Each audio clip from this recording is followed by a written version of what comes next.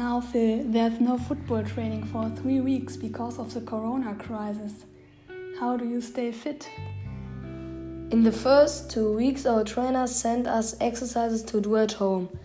He sent us a poster with muscle exercises and YouTube videos with exercises to do with the ball.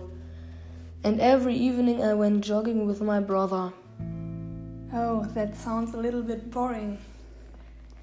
Yes, it was, but this week our trainer had a new idea. We will make interactive challenges with our team. Interactive challenges? How does it work? As long as the corona crisis continues, our trainer will send us 4 challenges every week on Saturday by WhatsApp. Every team member has time until the following Friday to make videos of his own best results and to send them to the trainer.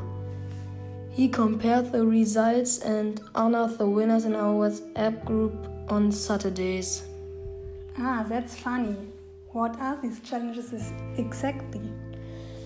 For example, in one challenge you have to shoot the ball against a wall from a distance of 4 meters for 2 minutes.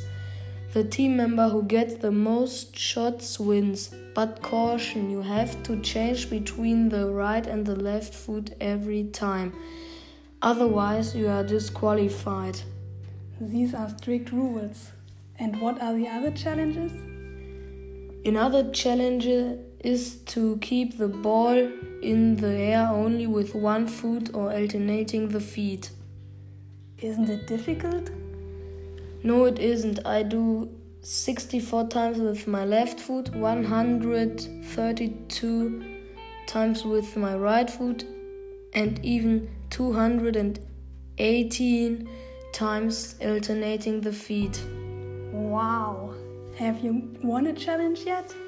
I don't know. Today is Thursday. The first winner will be announced on Saturday. This is exciting. Good luck. Thank you.